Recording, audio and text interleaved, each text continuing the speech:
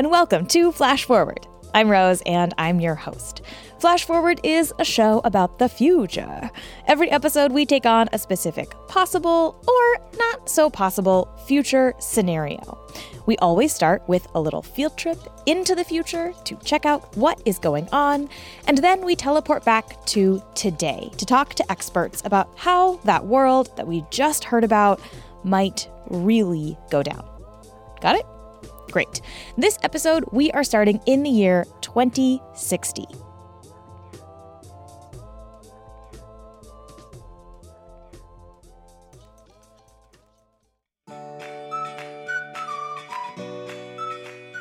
大家好，我是胡明利，欢迎大家来到梦华。对于各位的加入，我们感到十分激动。Hi there, I'm Hu Mingli, and I'm here to welcome you to 梦华. We're so excited to have you on the team. 在梦华 At 梦华 we're here to provide global value and innovation across many sectors, from healthcare to education to infrastructure. There's no project too big or small for our dedicated team at 梦华。我们都会全身心投入，攻坚克难。在开始之前 Before we begin, let's take a trip down memory lane. At 梦华we're proud of our history and like to make sure each new employee knows exactly how we got here. 员工都能有机会了解梦华前辈们为我们的今天所做的努力。It all started with a dream, in a garage, as so many ideas do. Our founder, Ayodele Wenjie, started programming on leftover computers in the back of her father's internet cafe in Abuja, Nigeria. There, she built a robust and booming business, quickly becoming the most powerful and well-known business on the continent. 慢慢的，她的生意越做越好，名声越做越大，成为了非洲最有实力的公司之一。But Ayodele knew that to really take her company global, she had to go to the true seat of power. Long before the West would admit it, Ayodele knew that China was the real superpower. In 2019, she moved her company to Beijing and embarked on the next phase of her expansion. 艾欧德莱就深知这一点，在2019年，她将公司迁至北京，翻开了公司扩展的新篇章。Of course, Ayodele was right. In just a few years, China completed its long-predicted ascension, replacing the United States as the dominant global power. And today, 梦华 is proud to work hand-in-hand with China, providing the digital infrastructure that powers the globe. Now, before we carry on, please look into the camera on your device and repeat after me. It is my will to join the Communist Party of China. It is my will to join the Communist Party of China. Uphold the party's program. Uphold the party's program. Observe the provisions of the party constitution. Observe the provisions of the party constitution. Fulfill a party member's duties. Fulfill a party member's duties. Carry out the party's decisions. Strictly observe party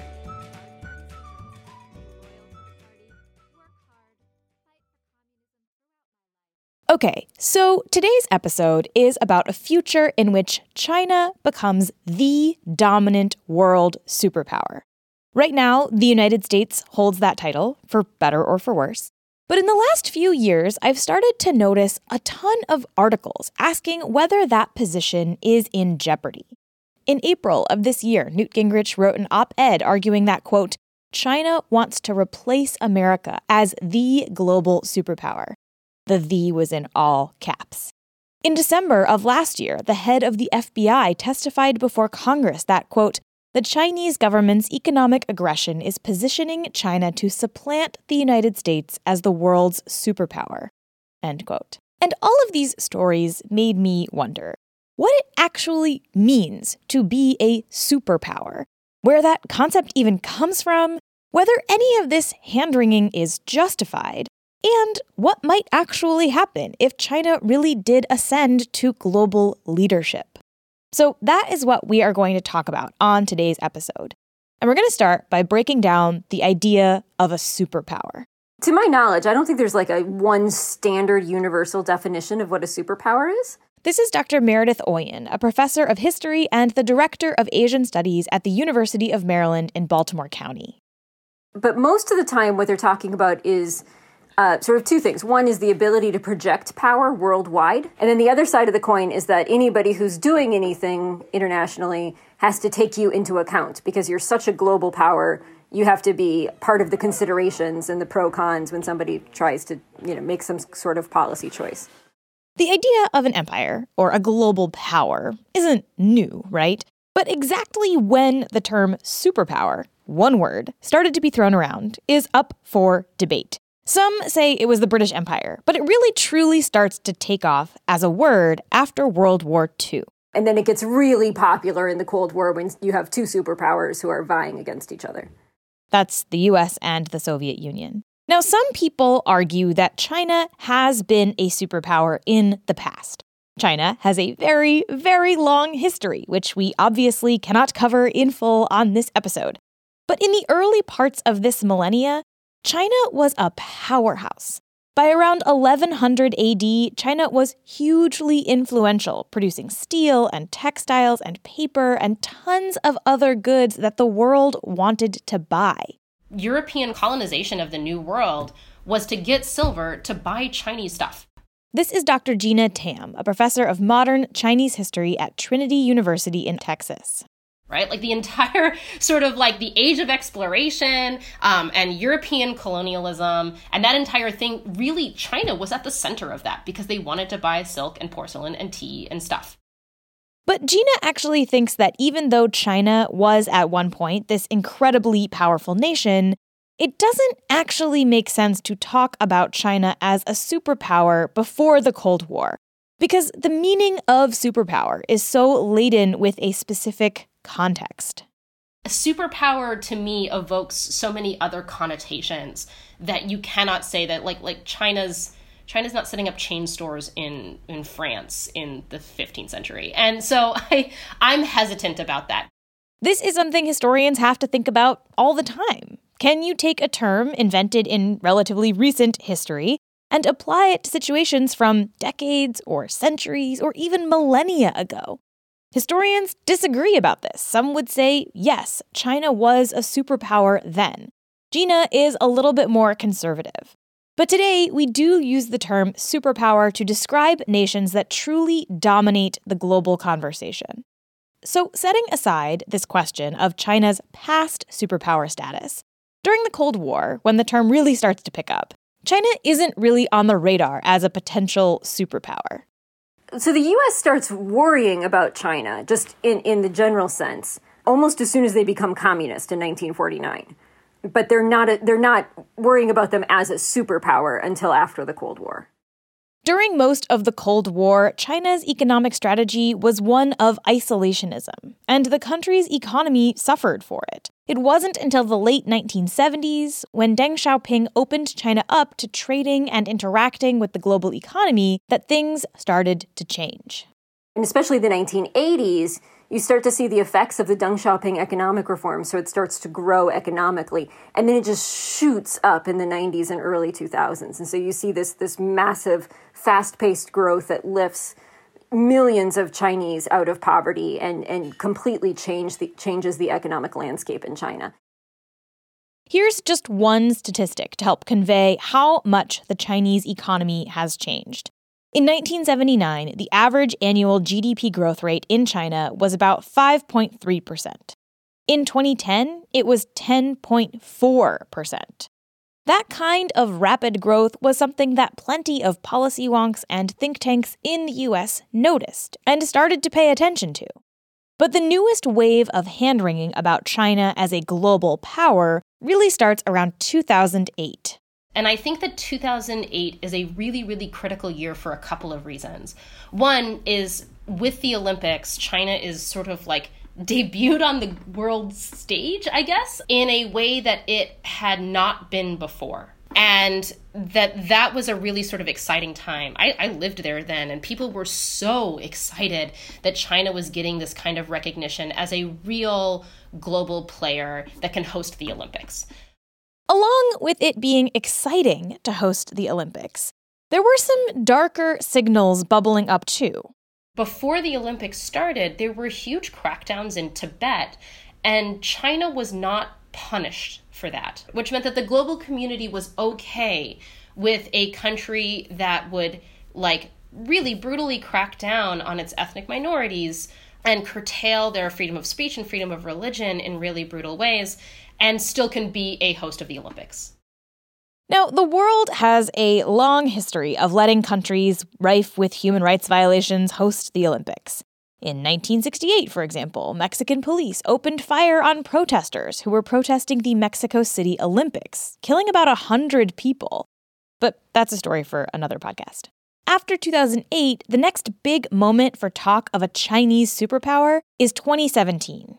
That year is essentially when Xi Jinping more or less declares himself that he does not subject to term limits. And then more recently, with Xi Jinping in power and the advent of the Belt and Road Initiative in 2017, there's been a whole new wave of talk about how China is reaching around the globe and moving out of the region and across into Europe and into Africa and having involvement everywhere. And so I think the superpower talk has really taken off and exploded since 2017. Remember the term Belt and Road Initiative. We are going to come back to that in 1 second. But since 2017, there has been more and more concern among American policy experts about China making moves to supplant the U.S.'s superpower status. And there are plenty of statistics to point to justify this conversation. By 2025, 2/3 of the world's population will be living in Asia, compared to 5% in the US and 7% in Europe. In 2014, the International Monetary Fund announced that China had become the world's largest economy in terms of purchasing power.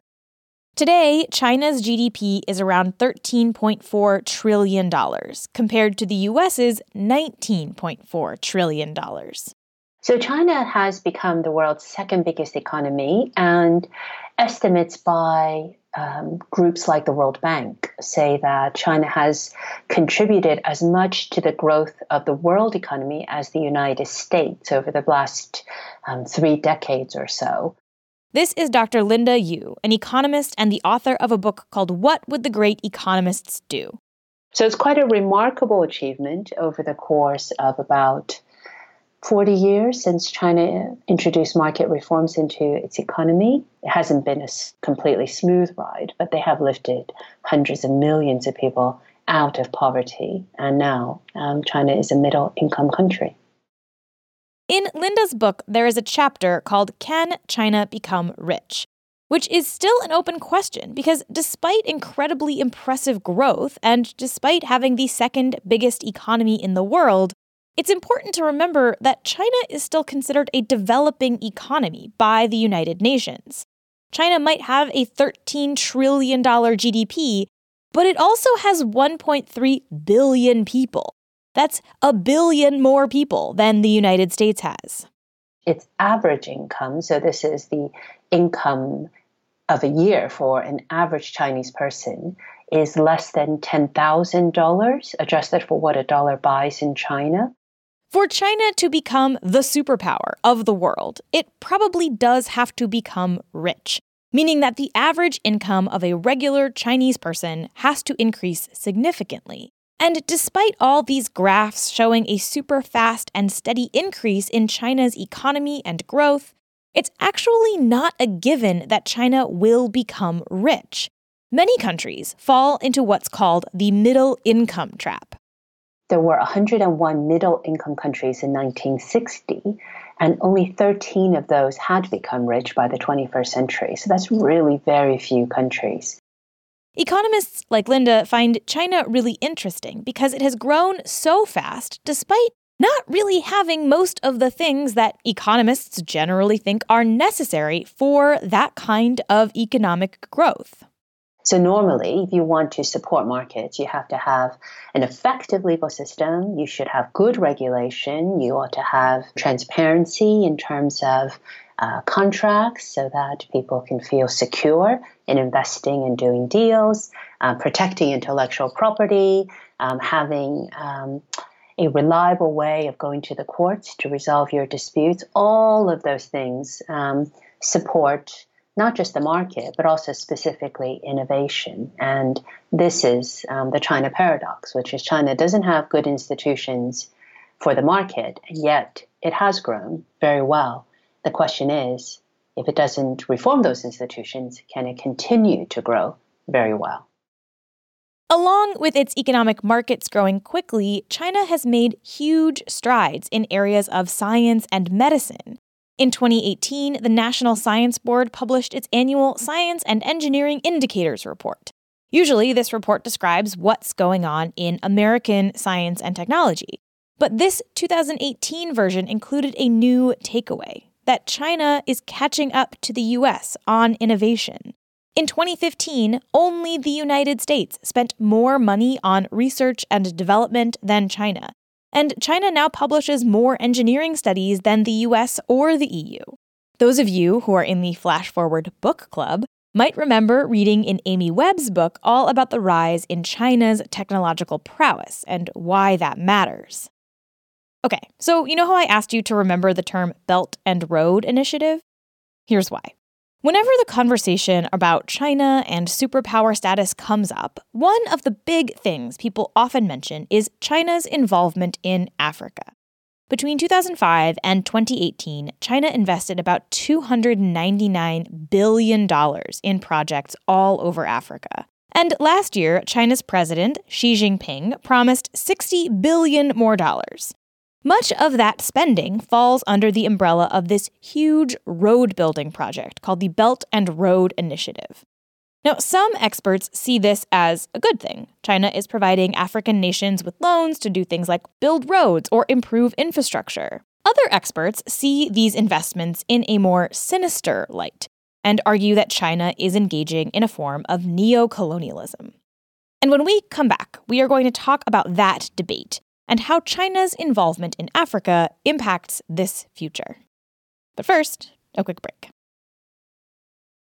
Okay, so right off the bat, the first thing to say about China's involvement in Africa is that Africa is a very large continent and is not a monolith. Different countries and even different cities have different deals with China of varying degrees of success. And different people in Africa have really different opinions about China's involvement.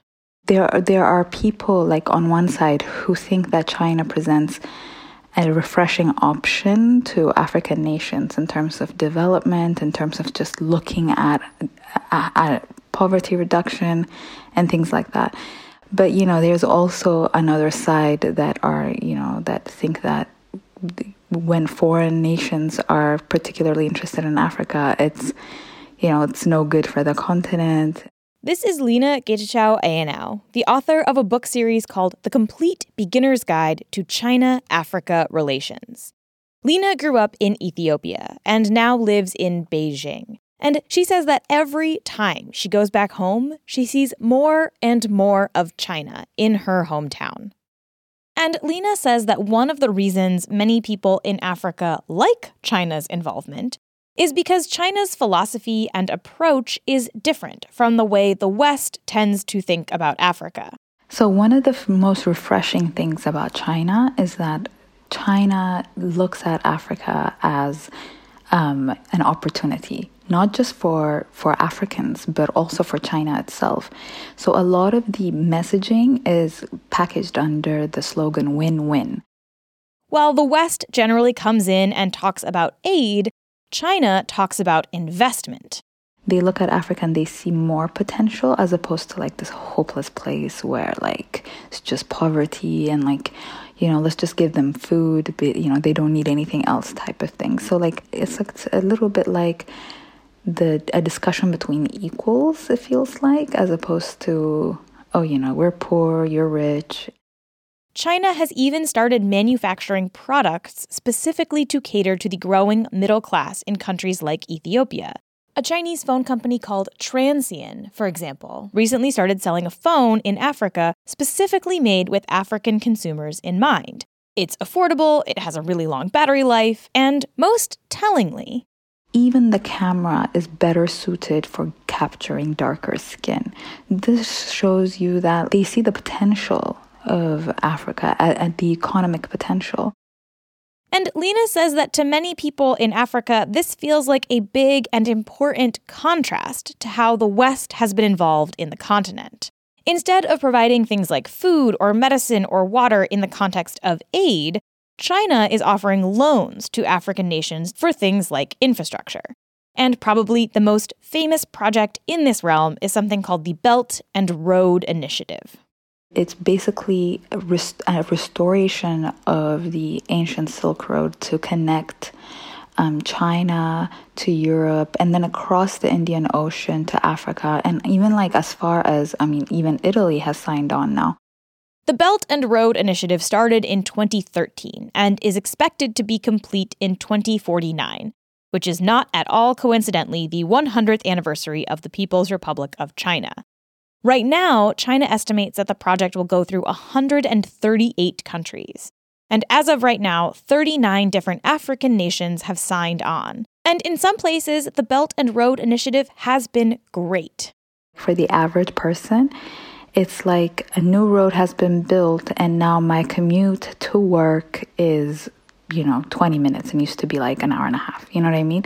It literally impacts a random person who has nothing to do with international relations.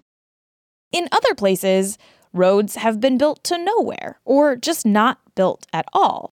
China has also put money into other infrastructure projects like railways, ports, power plants, cell towers. So I can, make a call without my phone dropping, like my call dropping, or just having access to a more stable internet. Like these things affect the average person and makes China so much more compelling, I think. Now, some people see all this investment into Africa as a new form of colonialism. A few years ago, when it became clear just how much money China was loaning to African nations, some people started to worry that this was all part of a big scam, something called debt trap diplomacy. The idea here being that China loans all this money under relatively opaque terms, knowing that the borrower is not going to be able to pay it back. And then China leverages that inability to pay to gain a political, economic, or military advantage.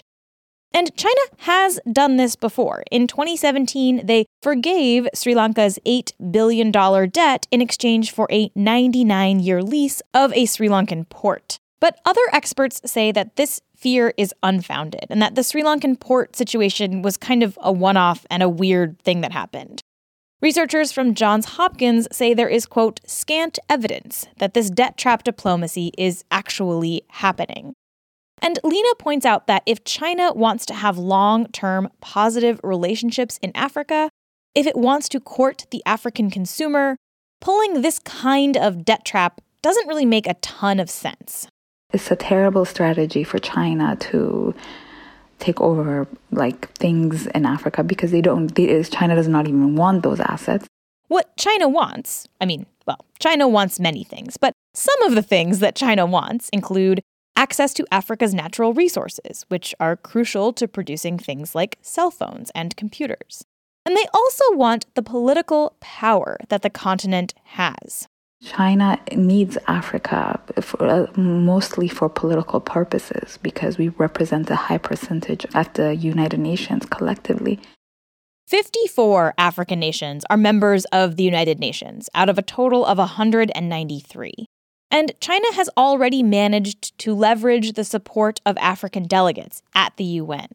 Just this year, when the U.S. led a push for the UN to condemn China's mass detention of Uyghur Muslims, no African countries joined.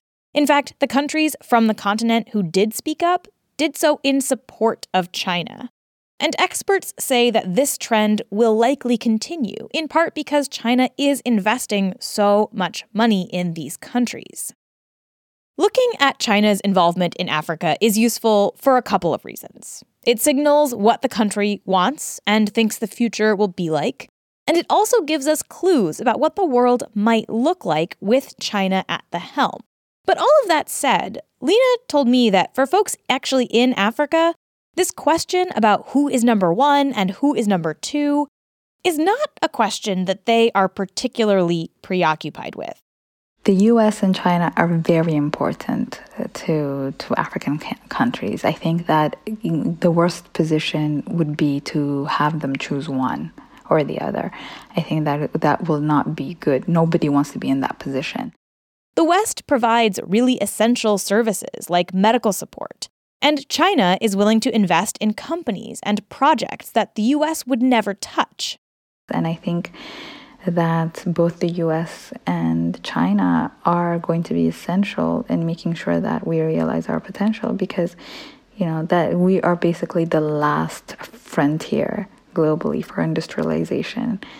And, the possibilities are endless. But at the end of the day, I truly believe that, we are so interconnected that no one can afford the fall of the other. And I hope that we don't get to that. And I don't think that, the leaders, if they're worth anything, I don't think they're going to let it get to that level. The question of what China is really doing in Africa is complicated. And I think nobody really knows exactly how it will play out. But if we want to look at a future where China is the global power, we have to consider how it might exert that power. And Africa is a good place to start. And when we come back, we're going to talk about what a China-led world might look like and ponder whether this question even makes sense anymore. But first, a quick break. So the reason I wanted to do this episode, even though it's pretty far outside my own comfort zone and the general wheelhouse of this show, is that I kept seeing articles asking this question. What happens when China takes over? And when I read these headlines, I just kept wondering to myself, what they actually meant. Not just what the definition of superpower is, but whether or not this question really makes that much sense to be asking in 2019. No, it makes sense. I mean, in terms of post-Cold War with the collapse of the Soviet Union, there has been, I think, unquestionably, the United States is a superpower. It's the only one. It's the only country that is projecting power globally in that way. That's Meredith Oyen again. Okay, so it makes sense right now to talk about superpowers. But will that continue to make sense in, say, 2049 or 2060 or 2080? I am so glad you asked that because it's something I was thinking about a lot, right? So in order for us to say that China would be a superpower in 2060, there are some things that would have to stay the same, right? One thing that would have to stay the same is that we would have to be a world of nation states. This is Gina Tam again. I am not entirely sure that we should be necessarily presuming that within 40 years that the world of nation states, which itself is relatively new, right, is necessarily going to be the model. Then there's this question of how we would know that China had assumed this position. China will probably surpass the US in GDP sooner than later. But that doesn't actually mean that it will become the global power. There are other, more subtle signs we can look at, too. The big thing that we focus on is their GDP exceeding ours, right? I think there is also now, especially in the last few months, an emphasis on who gets to sort of control global media and global pop culture. So I think there's a lot of sense of China may be surpassing us because they can ensure that we change our movies, right? And change our TV shows. You may have heard about the recent kerfluffle with the NBA. In September, Houston Rockets general manager Daryl Morey tweeted his support of the protests in Hong Kong, which turned into a whole thing. The NBA has been courting the Chinese market for years, spending millions of dollars to try and get the Chinese viewership hooked on basketball. So Morey's tweet then, supporting protesters who are generally protesting against China having more power in Hong Kong, that was a big no-no from the NBA's perspective, and he was forced to walk it back. Another interesting example of this is the recent animated movie Abominable, which was co-produced by DreamWorks Animation and Pearl Studio, which is a China-based company.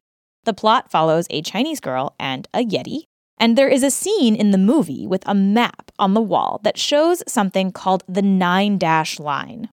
So China claims to have their maritime borders extend quite far south into the South China Sea, which, like Vietnam, the Philippines, Taiwan, Japan, Malaysia, like they all contest this, that China's borders go all the way south there. And their argument is that there are these little islands in the South China Sea that belong to China, and so that's why their maritime borders extend that far down. And this went before the UN, and the UN is like, no, those are not your maritime borders, China. The 9-dash line basically loops down and around these islands. And in this movie about a Yeti, that line is on a map on the wall. Several countries actually asked Universal Studios, who distributed the film, to cut that scene, and they said no. And its inclusion actually led to the movie being banned in Malaysia, Vietnam, and the Philippines, who object to this movie showing a map in which China owns some of their maritime territory. So China is powerful enough, even now, to influence global culture. If that continues to grow, we might see even more changes. Another way to potentially measure the global soft power a country has is language. One of the things that we often use to measure this is how much of the world learns English. And we're starting to see a huge increase in people, in particular, learning Mandarin. And we're starting to see a huge increase in learning Mandarin in, say, South Africa. So I wonder how much that would also be a way to measure, have we reached superpower status? How many people are learning Mandarin? The first thing that popped into my mind was Firefly, the TV show. Mm-hmm. I was picturing, we'll all swear in Chinese, but speak English, you know.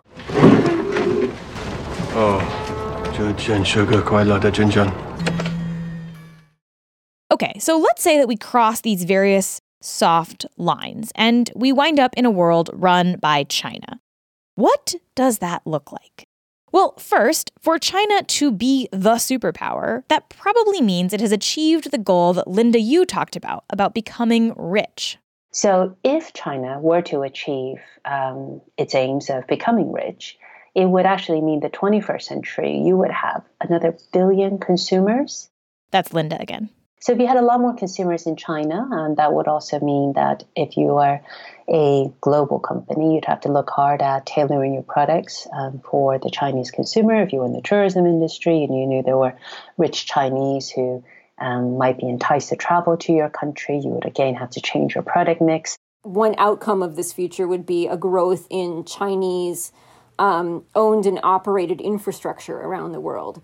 So you'd be working through Chinese norms in ports and railroads and shipping around the world, and that just means that there would be the Chinese government would have more control over world commerce. The U.S.'s rise to superpower status came with a big push to export our system of democracy and capitalism. So if China were to follow that same model of trying to export its political and economic ideology, what does that actually mean? My guess is that, if we were to think of an alternative future, it seems very reasonable to argue that the model that they would want to enforce and export is that domestic authoritarianism and then sort of global free trade principles and market economies and commercialism and capitalism are not only not at odds with one another, but actually very compatible. You do not need to have a sort of more democratic system in order to have really sustained economic development and economic growth. A world led by China, if China is the dominant power and is the sole superpower, if that's this future, then you have to assume that the United States is in a very different position.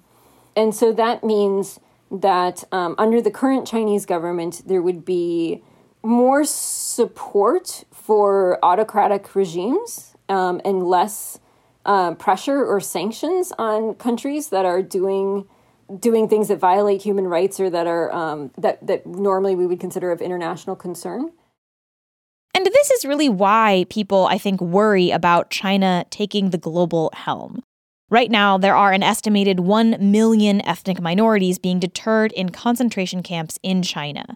Most of them are Muslim Uyghurs, and the reports that have come out of those camps are truly horrifying.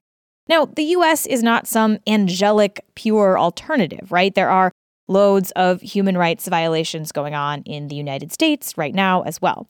There is a long and complicated argument to be had about whether the U.S.'s interpretation of its job as a superpower, ostensibly to protect and support democracy and capitalism, has had a net positive effect or not. That is not something we are going to be able to settle on this episode.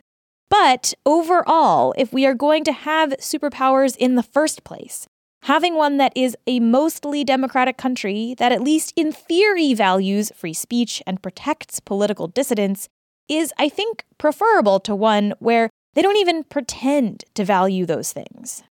Then there's this question of how China will see its role as a military force. Last week, we talked about how the U.S. flexes its military presence in places like the Middle East as part of both its own interests, but also in part because the U.S. sees itself as responsible for controlling certain regions of the world. The world is free riding on America's security guarantees. That's Michael Waheed Hanna again. You heard him last week. He's a senior fellow at the Century Foundation. And he says that while China is active in using its military more locally, it's not exactly chomping at the bit to take over America's spot in places like the Middle East. At present, it's definitely, not part of the way that they view the world. The United States is serving as a kind of guarantor for global supply, and that's not a burden that China seems to want to take on. Chinese diplomacy doesn't have the same conception of its role in far-flung places that the United States does. Here's the thing. Everybody that I talked to said that despite all of this hand-wringing, despite all of these headlines, China has a long way to go to really challenge the U.S. for global superpower status. And it's actually not at all clear that they will get there. I really don't think China is in any position to become a superpower anytime soon. So I'm, I guess, not as worried about it as I would be otherwise. So why are there so many headlines and policy papers positing this question? Well, they may be doing basically what I do on this show. I think some of the anxiety has to do with the fact that the Chinese are projecting power in ways that they haven't before. And so trying to understand that and trying to know how to counterbalance it to the extent that it needs to be counterbalanced. I think those are important questions. And the way to get at answers to those questions is to sort of pose the bigger question of, well, what if they're a superpower? But that doesn't mean that, you're expecting that future anytime soon. It means that that's the sort of the thinking exercise that helps get you there. And that's what we do here, too. Posit a maybe ridiculous question so we can figure out what the real stuff to worry about is. When you start way out in weirdo land, you can then work your way back to reality and get a better understanding of what matters and what doesn't. That's why this show sometimes does episodes about, say, space pirates dragging a second moon to Earth, so the Earth suddenly has 2 moons. It's not because I think that will happen, although it would be pretty rad, but because I think asking such a wacky question helps us talk about cool stuff, like how would you design a spaceship to grab a moon-sized object? What does the moon do for the Earth? That sort of stuff. So the real lesson here is that if you want to figure out what might actually happen, you should ask weird questions. Imagine moon pirates. And then work your way backwards.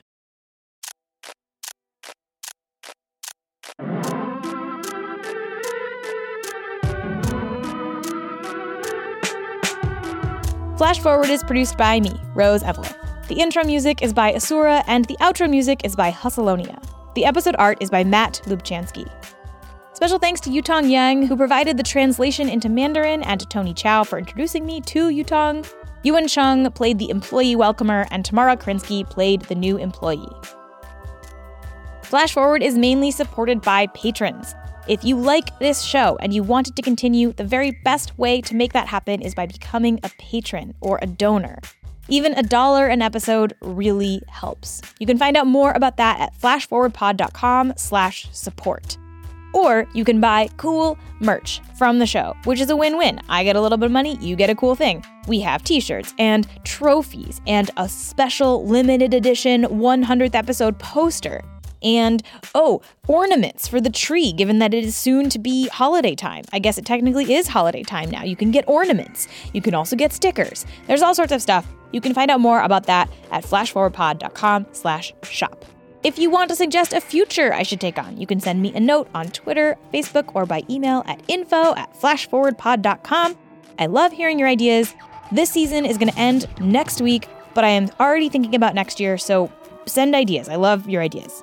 If you want to discuss this episode or just talk about the future in general with other listeners, you can join the Flash Forward Facebook group. Just search Facebook for Flash Forward Podcast and ask to join.